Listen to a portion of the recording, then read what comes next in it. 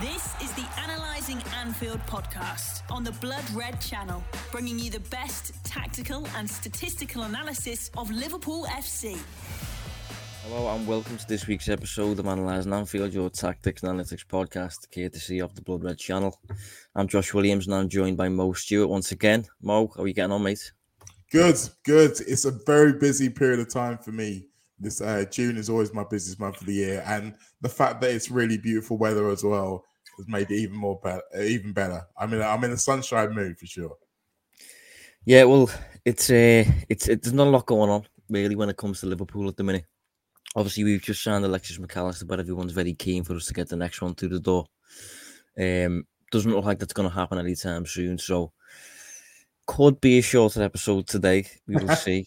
Every time we say that, it never happens. But we still have some things to talk about. First of all, first place to go to really was today. Obviously, the fixtures were announced. Liverpool have got Chelsea away in the first game of the season.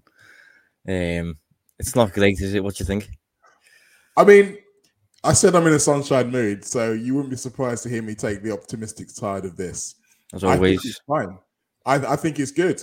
I think come the start of the season, we are still likely to be in better shape than they are, personally.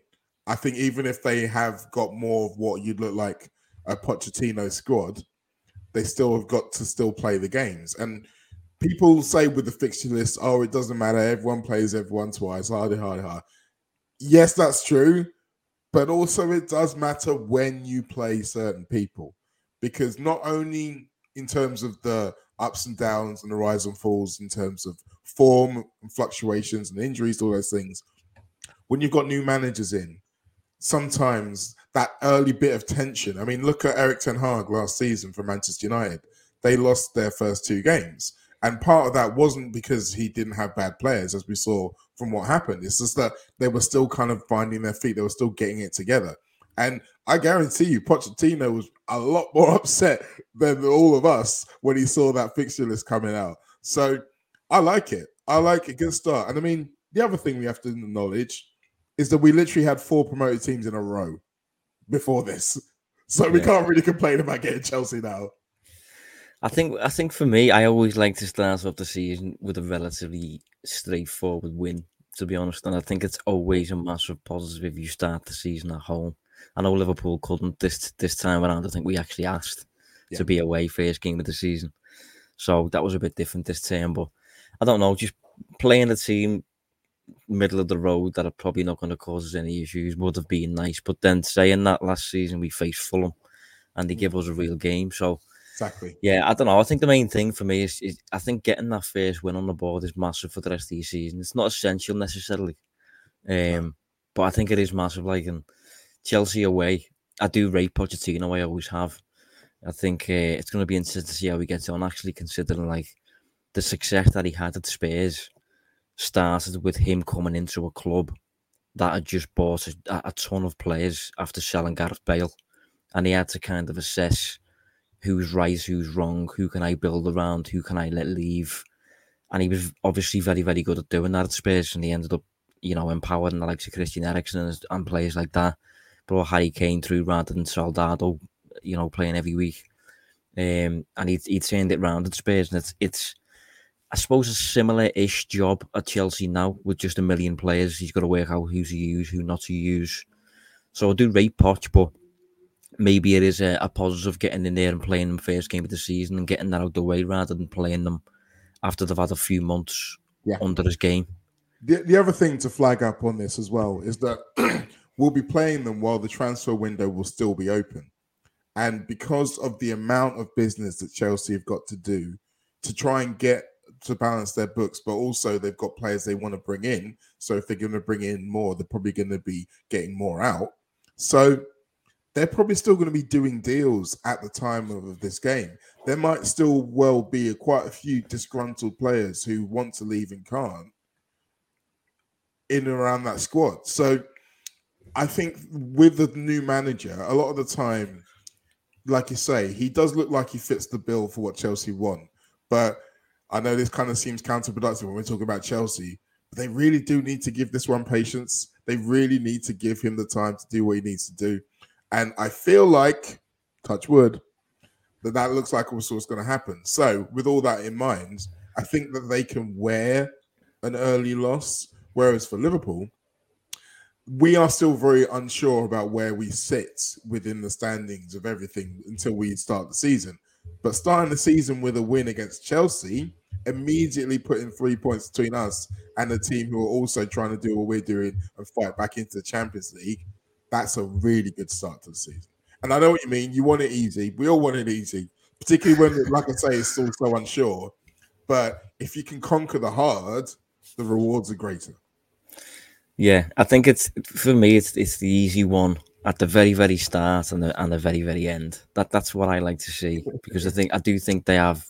I don't know, in my own head at least, that they have more of an impact. I think the last game of the season, if you've got something to play for and you've got a tough game, it's just really up in the air, isn't it? That sort of thing. So you want to close the season easy. You want to start the season easy.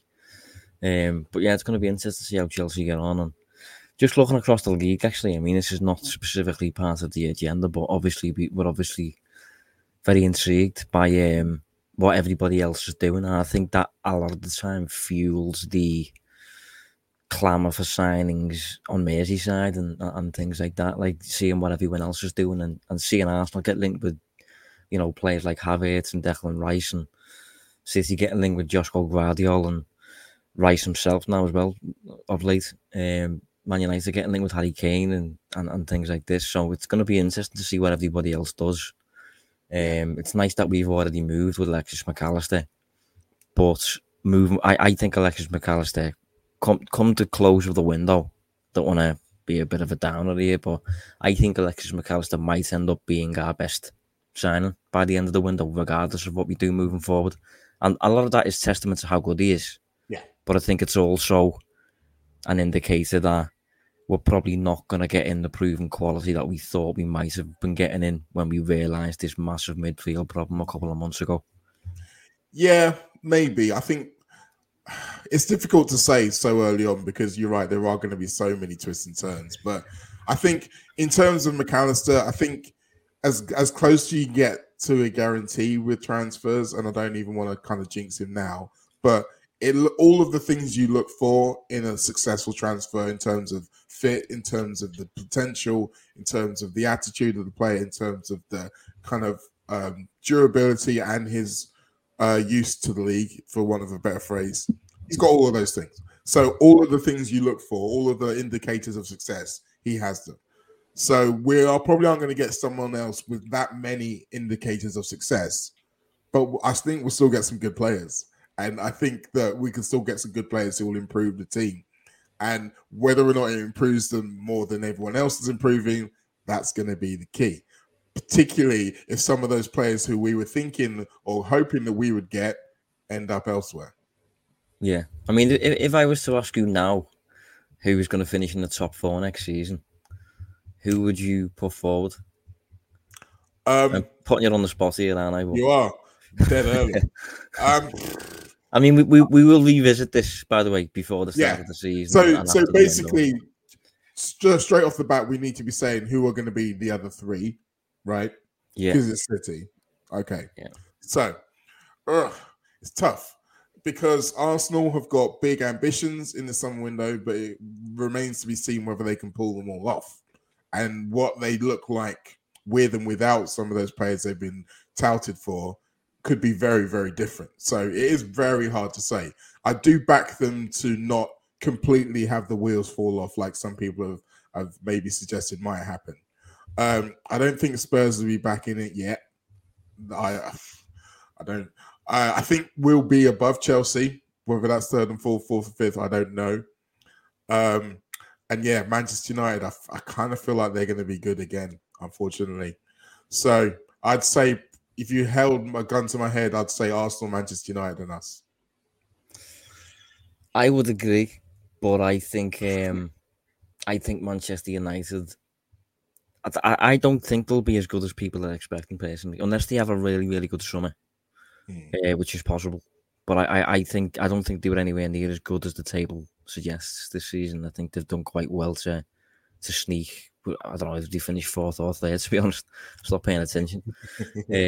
But yeah, if you look at the underlying numbers and things like that attached to their performances, they won a lot of games 1-0 and things like that, and the goal difference was not. Their goal difference ended up at like +9. I think Liverpool's, even where Liverpool finished, was like +25 or something like that. Newcastle were in the +30s. So, but I think Newcastle this season, although I do rate Newcastle, I think they absolutely deserve to finish in the top 4 this season. Yeah. I just think that the idea of Europe with them playing in the Champions League, I think could hinder them a little bit. And you've got to bear in mind, I'm expecting them to be in pot 4, really, because they haven't been in Europe for about 10 years. So they're going to get tough games. And on top of that, I think FFP-wise, I don't actually think they can go out this summer and buy 5-6 amazing players to go and bolster the squad. I think they're looking at about 2. No. Because they have spent a lot of money since the new owners have came in. One of the players they're reported to be looking at is Nicolo Barella, which I don't know about you, mate. That was a big surprise for me seeing that. Analysing Anfield on the Blood Red Channel. It was one of those stories. Well, it was almost like an explosion in my brain, and then once the smoke clears and you kind of look at it a little bit clearer, you can kind of calm down a little bit. But yeah, it's a bold move from Newcastle to go for him, and to go for him as hard and as openly as they appear to have done. For them, it's a really tricky situation. Like you say, with Europe, that's the thing that everyone's looking at. They know that they're going to have to adapt and bolster their squad for Europe.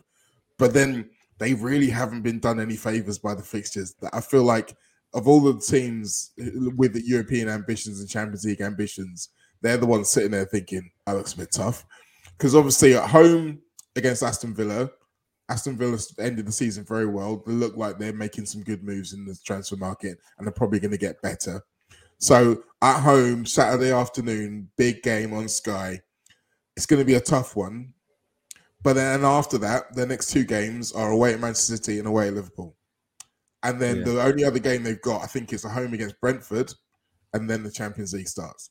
So if the results go against them and maybe they've got 4 points out of 12 and they're 11th by the time they start their first Champions League game, and they've got a tough draw, you can already see how things can start to stack up against you. And when it's your first season at that level, there can be panic. I'm not predicting it, but you can see how these things happen. Going back to Barella, though, like I said, the initial story kind of shocked you because Luke Edwards, I think it was in the Telegraph, he used the words Newcastle close in on £50 million signing, which made it look like the deal was almost about to be done and they'd almost shaken hands on 50 million, which was shocking for 2 reasons. One, if there was that close to allowing him to leave, then surely there'd be other teams in it. And 2, 50 million for Barella? Yeah. Now, it looks like, looking closer into what has been said by whom, Barella's agents come out and said that he's not listened to any offers and that he's not spoken to Newcastle. And I don't believe he's lying when he says either of those things. I don't think he's spoken to Newcastle. I think an intermediary has spoken to someone around him to kind of float their ideas. And rather than saying he's not listened to offers, they've asked him, if a deal was to be done, what is the ballpark figure?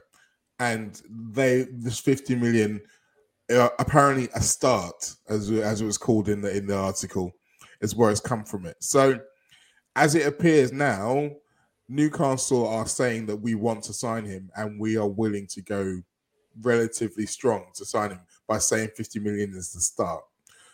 What that doesn't mean is that A, Nicolo Barella wants to go to Newcastle, and B, no one else can enter the bidding, which is where I think price dependent, Liverpool might come in. But to be honest, I don't think we are going to go in for him this summer.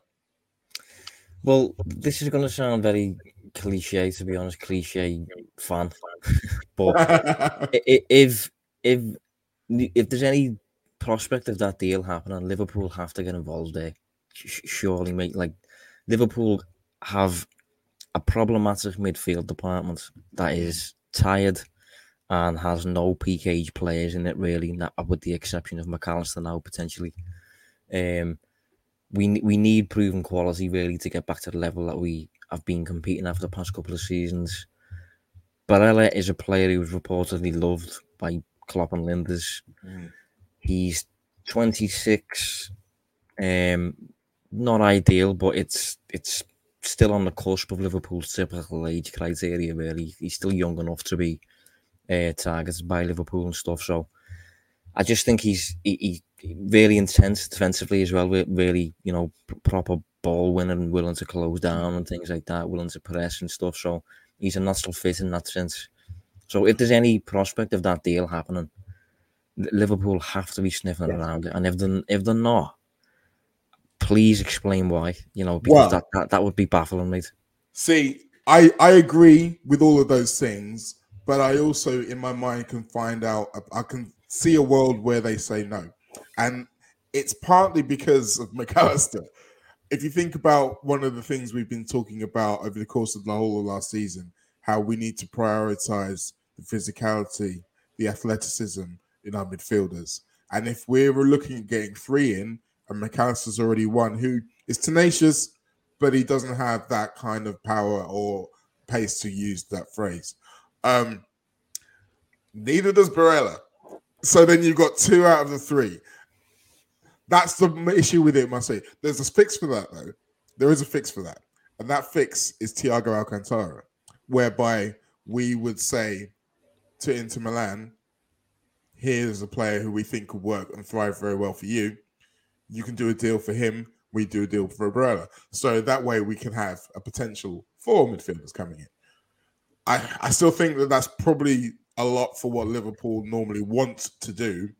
We'll see. I don't know. I still think that we should be in for him. I'm 100% on your train. And I think that if that's what happens, then I'll be angry. But I can see that happening because I know the way these things have gone previously and the way that often these things operate. So maybe the best world of all worlds is that Barella stays put for another year until next summer when we are looking to get rid of Thiago, and then we do that deal. Whether or not Newcastle go hard enough to turn Inter's head is the question, because Inter, they are kind of in financial strife. They always are. They've got this big €230 emergency loan that needs refinancing by a certain point in the future. But they have also just made £100 million from getting to the Champions League final. That's going to give them a bit of a buffer. So it'll be interesting to see how desperate they are or aren't to sell. There's also Andre Onana, who's interested in lots of teams who they may end up sacrificing if they need the money. So what I would say, I feel like this story is going to have lots of legs to it. And yeah. Bottom line, I would say, I'd be very surprised if it's Newcastle for 50 million. It's either Newcastle for a lot more than 50 million or someone else. See, I obviously know that it'll be an expensive deal. I mean, he's got another 3 years on his contract. He's earning about 180 grand a week at the minute. He's a peak age player. He's just played in the Champions League final. So it's obviously a big deal. But last summer, Liverpool were in for Aaron Tchouameni. He would have been expensive if Liverpool didn't get him. Then we were in for, supposedly, Jude Bellingham. Again, would have been very expensive. We didn't get him. Mason Mount would have been very expensive. We didn't get him. We've got Alexis McAllister in. The reported fee is supposed to be 35 million, mate, which is an absolute bargain. Yeah. So we should have some form of kitty there to dedicate to a bit of a world beater if that option comes up. Barella is obviously that, and another one of the key issues I think he would address is a lot of the time for Inter Milan he plays on the right of a midfield 3, and if you think of a lot of the midfielders Liverpool have been linked with, they're all left-sided. If you think of Kone, if you think of Thuram, Curtis Jones, Thiago Alcantara, Gravenberch, McAllister, they all like the left. Whereas on the right, you've got Jordan Henderson there, who's 33 this week, and Harvey Elliott. Barella would come in there and just immediately establish himself as the right side of 8 for me. If he doesn't, based on the links that we're seeing, it looks like a big season for Harvey Elliott, to be honest. I mean, I've seen rumours that he might even get the number 7 shirt. Now, I rate Elliott. I think he's going to be a very good player. I've seen that people have concerns about him and things like that. I don't. I think he's absolutely fine. But he's still, I think, is he 20 or something like that? And I'm not sure he's at the point yet where he's ready to start every week for a team with aspirations to win the league.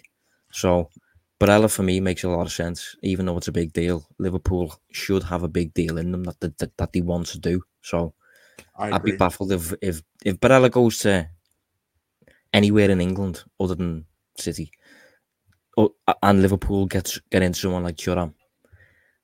I will be baffled, mate. Genuinely baffled. Analysing Anfield on the Blood Red Channel. I mean, baffled / annoyed. I mean, I think the other thing we got to think about this is that the timing of this this announcement or this transfer scoop is really early in the window. So, if, for example, you've got an agent and a player who have said that they would prefer to come to Liverpool than Newcastle, but you've got a club in Newcastle that are pressing really hard, it benefits them to make it public, to maybe shake a few other people loose. So from Liverpool's perspective, they might have been hoping that they could put Barella on a little bit of a back burner and see how other things have gone. So if they are willing to go big on him more than some of the other players, maybe they're going to try and wait to see if they can get a Thuram for a little bit cheaper than the 50 that Nice are asking, which means that they can then go to Inter with a bigger bid. Maybe they're trying to keep their cards close to the chest, play a little bit cool. Now this has happened. Now that might change. We might see that. I honestly don't know. But you are right. I think the prospect of him making another one of our rivals better when we could have got him, it would just be infuriating. There's no way around. Yeah, I mean, I obviously understand that Newcastle have Champions League football, and that is a big attraction. But I still don't think they're anywhere near the level of attraction that Liverpool are just yet. Maybe they're going towards that, but right now it's that's still... why I feel like him waiting 12 months works out best for everybody. Because but then he would be 27 though. Yeah, but I mean, Liverpool need a midfield fix now. They do need a midfield fix now. I'm not saying that if we don't buy Barella, that we're not going to buy anyone else. So it means that we'll be buying other people. Like I say, the idea of him buying him next year would be him replacing Thiago, who is still going to be here this season. That's what I mean. And yes, he's 1 year older, but he's also going to be 1 year cheaper, which I think is going to be a lot more in Liverpool's wheelhouse. Look, I agree with you. I agree with you. I'm just looking at the way things have gone previously. And it's like, there's what I would want to happen and what I think is going to happen. And they aren't the same. Yeah, I just think we've used all of our waiting time when it comes to this midfield. It needs to get upgraded now. And Barella would be a massive solution for that. If you look at his availability, for example, obviously signing McAllister and Barella would only be 2 players, but McAllister plays virtually every week. But the other thing about this as well is that from Barella's perspective, maybe he wants to wait 12 months to see if Liverpool do get back to Liverpool. And that might be an issue. Like it genuinely might be an issue because from his perspective, yes, we can tell him that obviously we're good enough to only be 1 year in the Europa League. He was in the Champions League final with Inter. And yes, you can say the chances are they're not going to be in the next Champions League final. They're certainly going to be in the next Champions League. And considering the way things are going in Italian football with Spalletti leaving Napoli and maybe some of their players leaving, I'd say Inter are probably a strong bet to win La Serie A next season. So I think if you're asking him to choose between going to Newcastle and staying put, I think he's choosing staying put. And he might even try to say the same about Liverpool in the Europa League. Possibly, but I just think if you was to put money on who is next going to win the Champions League, Newcastle, Liverpool, or Inter Milan, even though Liverpool aren't even in it next season, the answer is Liverpool, and it's still only Eddie Howe in charge, who is still very much a British coach, and I don't think he's known at all beyond English shores.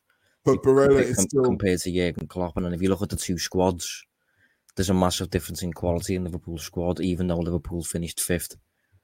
But he is the players. He is the jewel of Inter Milan. He is the star of that team. He is the not only their best player, but he's also Italian, which matters when it comes to those things. So Inter are going to be super reluctant to let him go. And I feel like from his perspective, they've kind of turned him into the player he was. He was a prospect before he joined them. He was great at pressure, but they've made him the player he is. So I wouldn't be surprised if they were able to persuade him to stay for one more year. I think for Liverpool, it might take the kind of money that we have been so far reluctant to hand out. But again, this is just what I think at the moment. Well, how high would you go for him then? Because I think Liverpool would have went to a seriously high figure for Bellingham. I mean, before we realised this massive rebuild needs doing, I think Liverpool would have went to a decent figure for Mount. So, and Tchouaméni ended up costing Madrid, I think, 70 million or something like that. So I don't know how much Liverpool were expecting to pay for him. If the price is £70 million, I'm paying it. Yeah, I would agree on that. Yeah, and if it's north of £70 million, it's a lot tougher conversation. And maybe I'm looking to punt it down the road for 12 months. But 70 million. Yeah, for the listeners, most just visualize the handshake. Yeah, sorry, I forgot it's a podcast as well, isn't it? Yeah, but it's interesting. I sent out a newsletter yesterday. Actually, and the newsletter was titled "Spinning Plates," and it's because it's just that's how it feels at the minute. It feels like, okay, we've got McAllister in, but it feels like the next move is almost out of our hands a little bit, and we're almost just looking at the market and seeing what happens. And I said in the newsletter that I think a lot of Liverpool's summer almost depends on what Bayern Munich does as a club, considering like sporting director's being sacked, CEO was being sacked, Nagelsmann got sacked mid-season. They were all responsible for getting in Gravenberch, for example. They're getting linked with Declan Rice. They're getting linked with Moises Caicedo, Sofiane Amrabat. All of those are kind of like defensive-minded holding players. Maybe they're willing to get one of those in to allow Gravenberch to leave, but if they can't get rid of them, maybe Gravenberch stays. All of this, even Real Madrid getting linked with Mbappe, like if that move happens, maybe Real Madrid have to sell players. Maybe PSG then go a bit mad and start bidding for Mo Salah. You know, you just don't know what's going to happen, do you? So it's one of them situations at the moment where Liverpool need to be on the toes, waiting for like the starting gun almost. Yeah.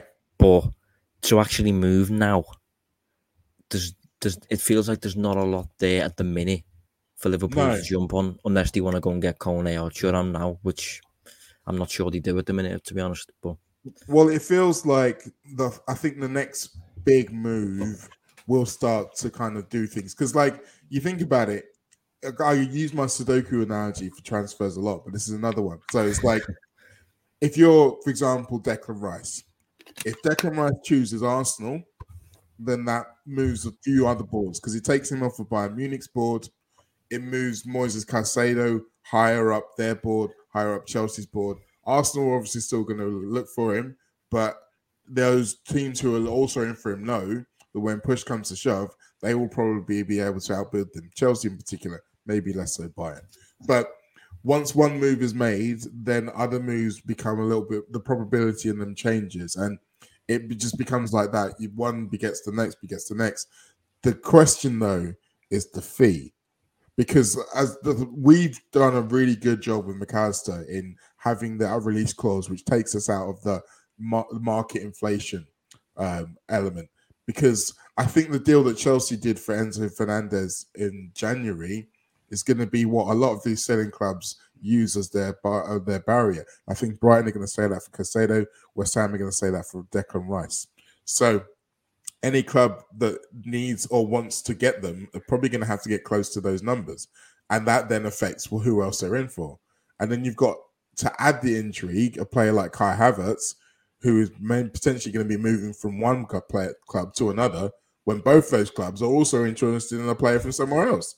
And by the way, that club's player is also interested in buying one of the players who they've had on loan from one of those clubs. So all of these deals will become easier once the first one moves. But no one wants to be the first one to move. Well, to be honest, I feel like Arsenal and Rice is probably going to be the first deal that gets done. Personally, I think it looks like from the outside, they have done enough groundwork to be able to say that we will do what you need, but we will also do what West Ham are looking for.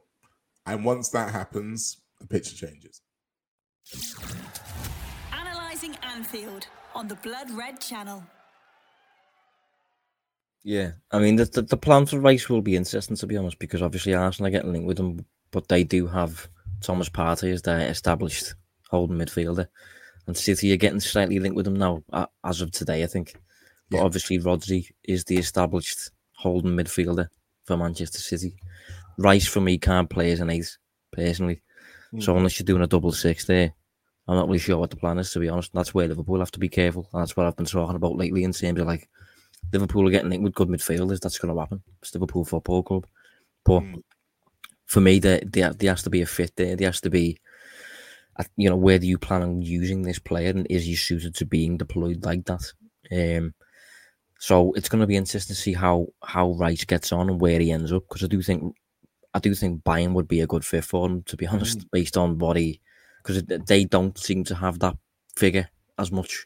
They've got Goretzka and Kimmich as their midfield too, so I could see Rice slotting in there perfectly, to be honest. And it's strange because for a long time I felt like Goretzka and Kimmich was the best double pivot in the world, but last season they both drew quite a bit of criticism at times when they went wrong, and both have been rumored to be looking to be moving on. Whether or not that's true, we'll have to wait and see. I think the Kimmich to Barcelona thing may have just been started by Barcelona fans on Twitter. We'll have to wait and see. But the rumors are out there. So maybe they're looking to do things slightly differently, and of course, that's where Declan Rice comes in. But again, you're right. To a certain extent with Declan Rice, he's had a lot of time in his career where people have told him that, you're good at that, but you're not really good at that. And sometimes he's taken it on board and he's got good at that. And sometimes he's been like, well, you're just wrong. And I've seen it through his career. I mean, he scored quite a few goals for West Ham in the last 2 seasons. So he will believe that he can play an 8, whether we have reservations of that or not. I think Arsenal is still the best fit for him. Because, I mean, we kind of have to mention it. You mentioned Thomas Partey. He may not be there next season for reasons. So, to be fair, I've just checked as well. He is 30. I thought he was younger than that. Oh, yeah. So, so you can see a world where he fits in to what Arsenal are trying to do, I think. And I think he would come in and become a dominant figure alongside Odegaard. And it would be quite frightening, personally. I think that he would do very, very well for Arsenal. But I like, as much as it's a little bit of selfishness in saying this, I like the idea of Bellingham being abroad and testing himself at the absolute highest level. So if Declan Rice ends up at Bayern Munich, I'd actually be like, yeah, let's see how this goes. Yeah, I'd be up for it. It is very interesting, isn't it? But I think, again, going back to the Bayern Munich thing, obviously that ties in with Liverpool's right-back situation in a way. We did mention it briefly last week, but obviously Benjamin Pavard is another player at Bayern who has a relatively uncertain future by the looks of it. Got 2 years left on his contract. I think he's now 27. By all accounts, he hasn't had a great season. I haven't watched too much of him, to be honest. I've seen rumours that he wants to play as a centre-half more often, things like this. But when the links first emerged with Pavard, a lot of people's first response was Liverpool don't need a right-sided defender. Liverpool need a left-sided defender because we don't have any left-footers. And although that's true, if you look at Liverpool's right-back spot now, we literally have Trent, and that's pretty much it. Like, James Milner's now left. Calvin Ramsey's going on loan to Preston North End, which we've learned this week. So, other than Joe Gomez, maybe, we literally only have Trent, and then potentially you're bringing in that kind of internal experiment with Jordan Henderson potentially as like an inverted fullback if we're going to keep doing that. But we literally only have one right back at the club at the minute. and that's Trent. So when you think about it, Liverpool kind of do need a right back, really, in a way. It just really depends on what on earth is going to happen this summer. Is Trent going to become a full-time midfielder? Are we going to keep doing this inverted fullback thing? Mm-hmm. It's just so many possibilities at the minute. It feels like Klopp stood in a room, and there's so many different doors for him to walk through, and he's just spoiled for choice almost. And you can hear Trent's voice whispering from behind each of them. yeah. No, I'm like you. I was very much coming into this summer thinking that the left-footer defender was the priority. But the more you think about it, the more I do think that having someone else in that area is going to be needed. Because, like you say, if you think about Ramsey, you think about Milner, that's all of the backup gone except for Gomez. And again, we've got to mention it for Gomez. Can we rely on him to be there and be fit and available at the points we need to rest Trent? We can't. So there needs to be an option C. And at the moment, you mentioned Henderson. I'm not sure he's got the legs for that now. Although that said, that Klopp has given him jobs I'm not sure he's suited for before. So we'll see. But maybe Bajcetic is actually a little bit more suited to doing that. And that might be the move. We'll wait and see.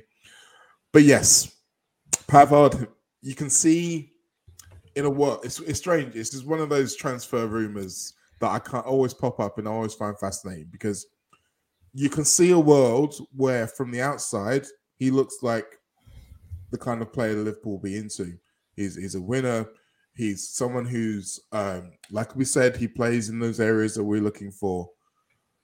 But anyone who knows Liverpool's transfer policy also realizes that actually, no, he's not. Because obviously you mentioned his age, you mentioned the potential wages that he'll be coming in on, which is not really, you have to be a very, very, very special player to come in on higher wages. Thiago, for example. Yeah. Pavard not Thiago.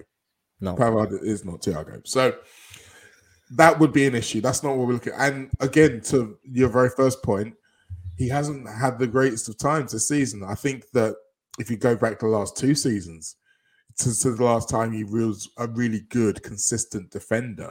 And that's kind of what we need that guy to be if we're going to be playing behind him. We need him to actually be able to defend. And his ability to do that, for me, has waned considerably in the last 2 years. Interestingly, though, under Nagelsmann, he did spend some time playing as the right side of a 3 centre-back set. And he was able to get some joy out of in terms of progressing the ball at the pitch, playing nice little triangles with some of the other players. But again, Bayern do different things with their fullbacks. They have them high and wide. Obviously, we're going to have Trent inverted. So that all might come into it. But I think we will be looking at someone to do that. I just don't think it's Pavard. I think we potentially are looking at someone to do that, yeah. And I wouldn't completely rule Pavard out. Like as I said, he's only got 2 years left on his contract. He's earning 96 grand a week, apparently. And he is an established performer, even though he hasn't had a great season. He has won the Bundesliga 4 times. He's won the World Cup. He's won the Champions League. And in all of those, I'm pretty sure he's been like a fairly regular starter and stuff. So he is and I think as well, one insistent thing that it would allow Liverpool to do tactically is if you think of a back 4 of Robertson, Van Dijk, Kanate, Pavard, and Trent is somewhere in midfield. When Liverpool have the ball, if Pavard was to then form a back 3 with Kanate and Van Dijk, that would allow Robertson to push up then and be Robertson, which we haven't seen him do. So it would open up tactical possibilities, but I do agree with you in terms of leaning slightly towards the idea that it's probably not going to happen. What do you think of Jurriën Timber as a possible alternative to that? It's funny you should mention him because he's one of those guys. The more I've been thinking about, well, if we are going to need someone to play when Trent plays and we're going to try to play the same way, who are the candidates? And I think it's him. I really do. I think he doesn't play the same way as Trent. Very, very few players do. But in terms of overlapping of the skills, I think he can do the job there. He's someone who's a strong defender.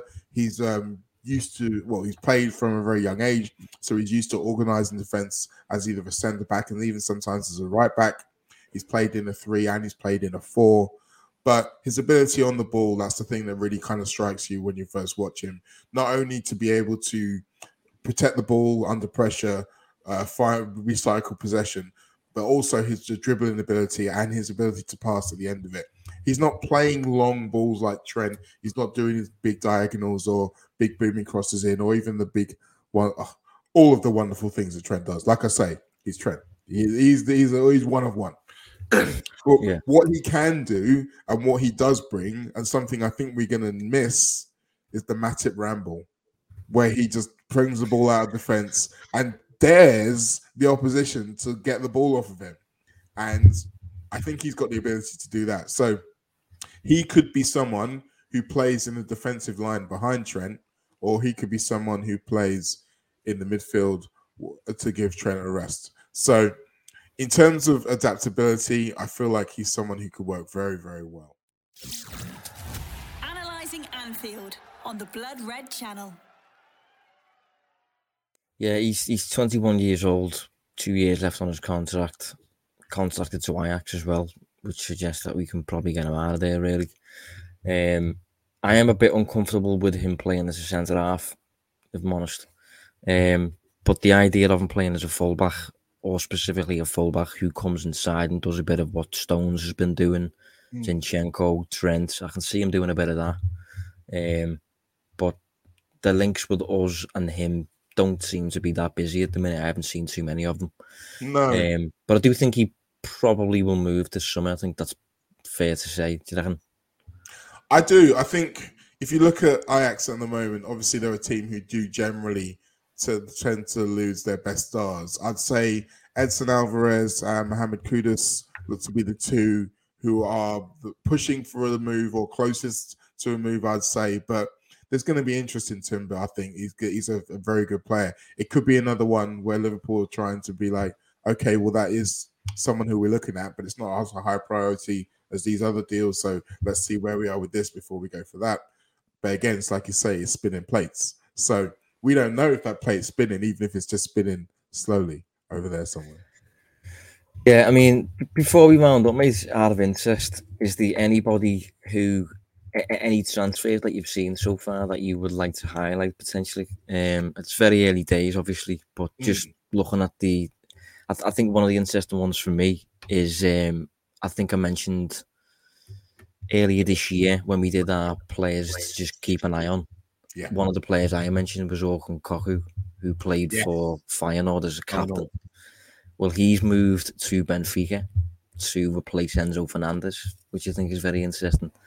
He won Player of the Year in the Eredivisie. I think he's moved for about 25 million euros or something like that. But for me, that was a really interesting move that stuck out for me. Obviously, Milner's signed for Brighton as well now. Bellingham's officially signed for Real Madrid. But any others? Well, with the Corky one, I think it's a classic kind of a stepping stone without wanting to kind of disrespect Benfica, because we've seen Benfica have been selling stars. They probably will do it again this summer. But you also get the impression that he was in a league where a lot of people maybe haven't been watching as much, or there's maybe doubts about the transfers of quality. So again, he's moving to a little bit of a higher level. He's going to be playing Champions League football. And then from there, because it's only 25 million, there's plenty of room for them to sell him on and still make a really good profit at a deal that will be applicable to some of the bigger teams. So it looks like a very kind of, you can see how this path is plotting out for him. So yeah, I'm interested. One for whom lots of people have been plotting paths for years and years, who I'm really fascinated by, is Hossam Aouar, who has finally left Lyon and gone to Roma. Now, again, Roma probably wasn't the club that he envisaged himself playing for 2-3 years ago, but they were a club, obviously they got decent European pedigree. They are a club on the up. Whether or not they keep hold of Jose Mourinho, I feel like that might still not change. And they're in a league where all of the best teams can beat each other, to be honest. So he can really come in there and have an impact. I'm fascinated to see how he does as well, because there's been so much talk about his potential, what he could do. Now we're going to get to see.